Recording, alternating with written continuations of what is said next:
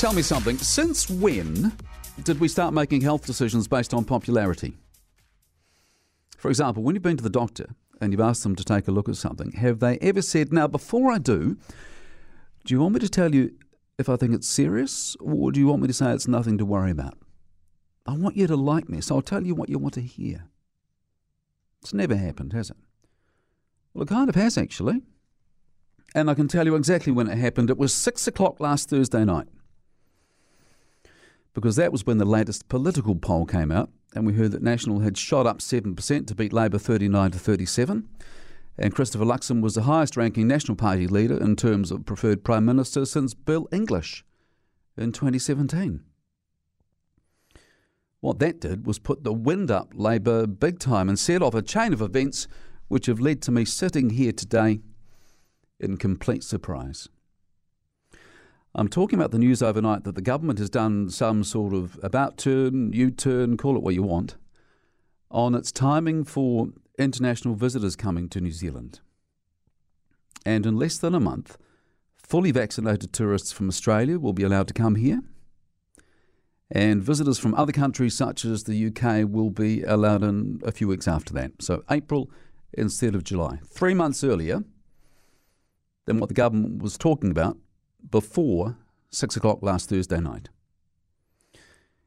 And in my view, it's all being done because Labour is beside itself, because it thinks it's losing the popularity contest.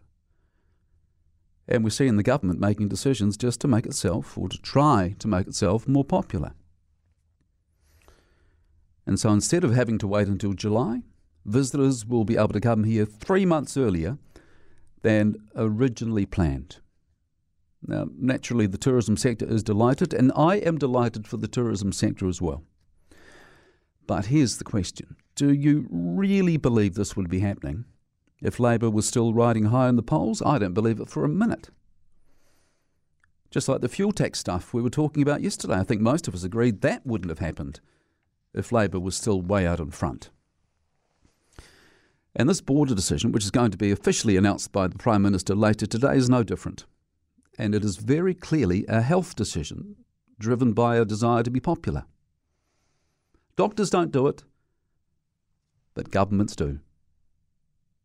Do you think this would be happening if National wasn't banging on about the cost of living? Of course not. This decision is purely political and nothing else.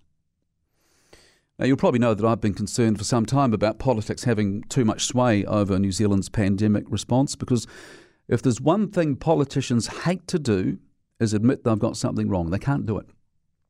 They get themselves into all sorts of knots with a truckload of people behind the scenes trying to make themselves look as good as possible. They call it optics. Will this look good? Will people like it? Will they think I've gone weak if I change my mind? Will they still like me?